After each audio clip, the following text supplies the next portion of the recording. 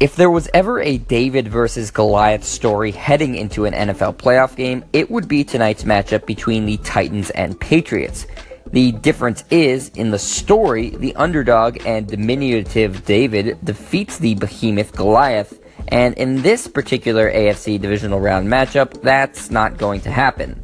The Patriots have been the class of not just the AFC, but the NFL for nearly 2 decades, whereas the Titans have floundered between mediocre to bad for the better part of that time. The Patriots have appeared in 7 Super Bowls since 2002, winning 5. In that same time span, the Titans have been to the postseason just 5 times, including this year. New England has used 4 starting quarterbacks since 2002. Tennessee has used 14. The lopsided comparisons can continue on and on, but the point is clear. The decorated and experienced New England Patriots present a daunting matchup for the young upstart Tennessee Titans.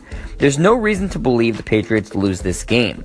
The Titans rallying last week on the road to beat Kansas City was a great story, and a positive step for a team that's been slowly but surely rebuilding back towards relevance. But they're dealing with a whole different animal this week. The Chiefs have been known to choke in those big spots, and don't have the same caliber of personnel as the Patriots do.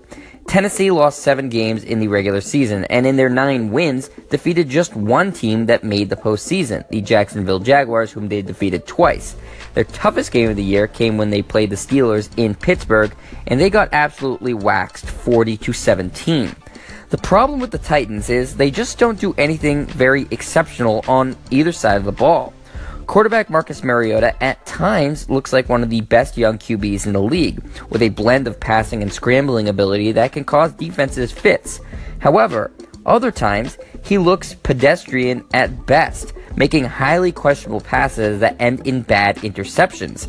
That's evident by his numbers on the year, where he threw for 13 touchdowns and 15 interceptions. If Mariota turns the ball over against the Patriots, the Titans are going to get blown out. Simple as that.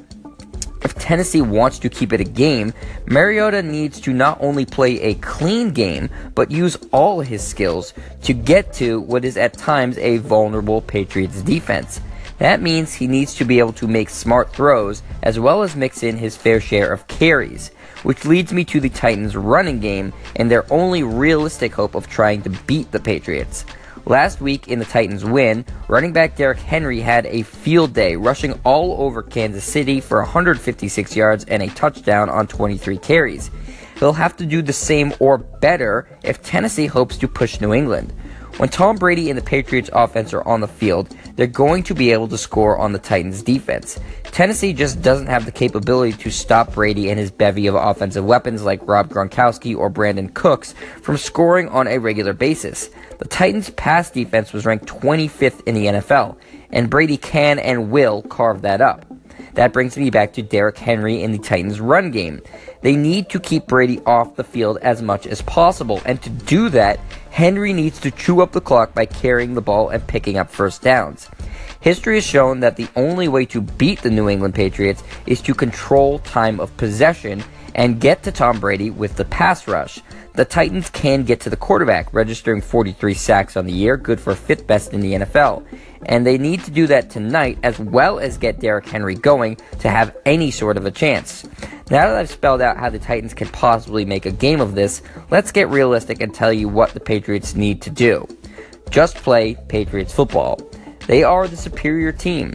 They're at home. They have better players, better coaching staff, and have all the experience in the world. The only thing New England needs to do is play within their game plan, and Tom Brady and company should be able to easily take care of a team that's playing well above their heads.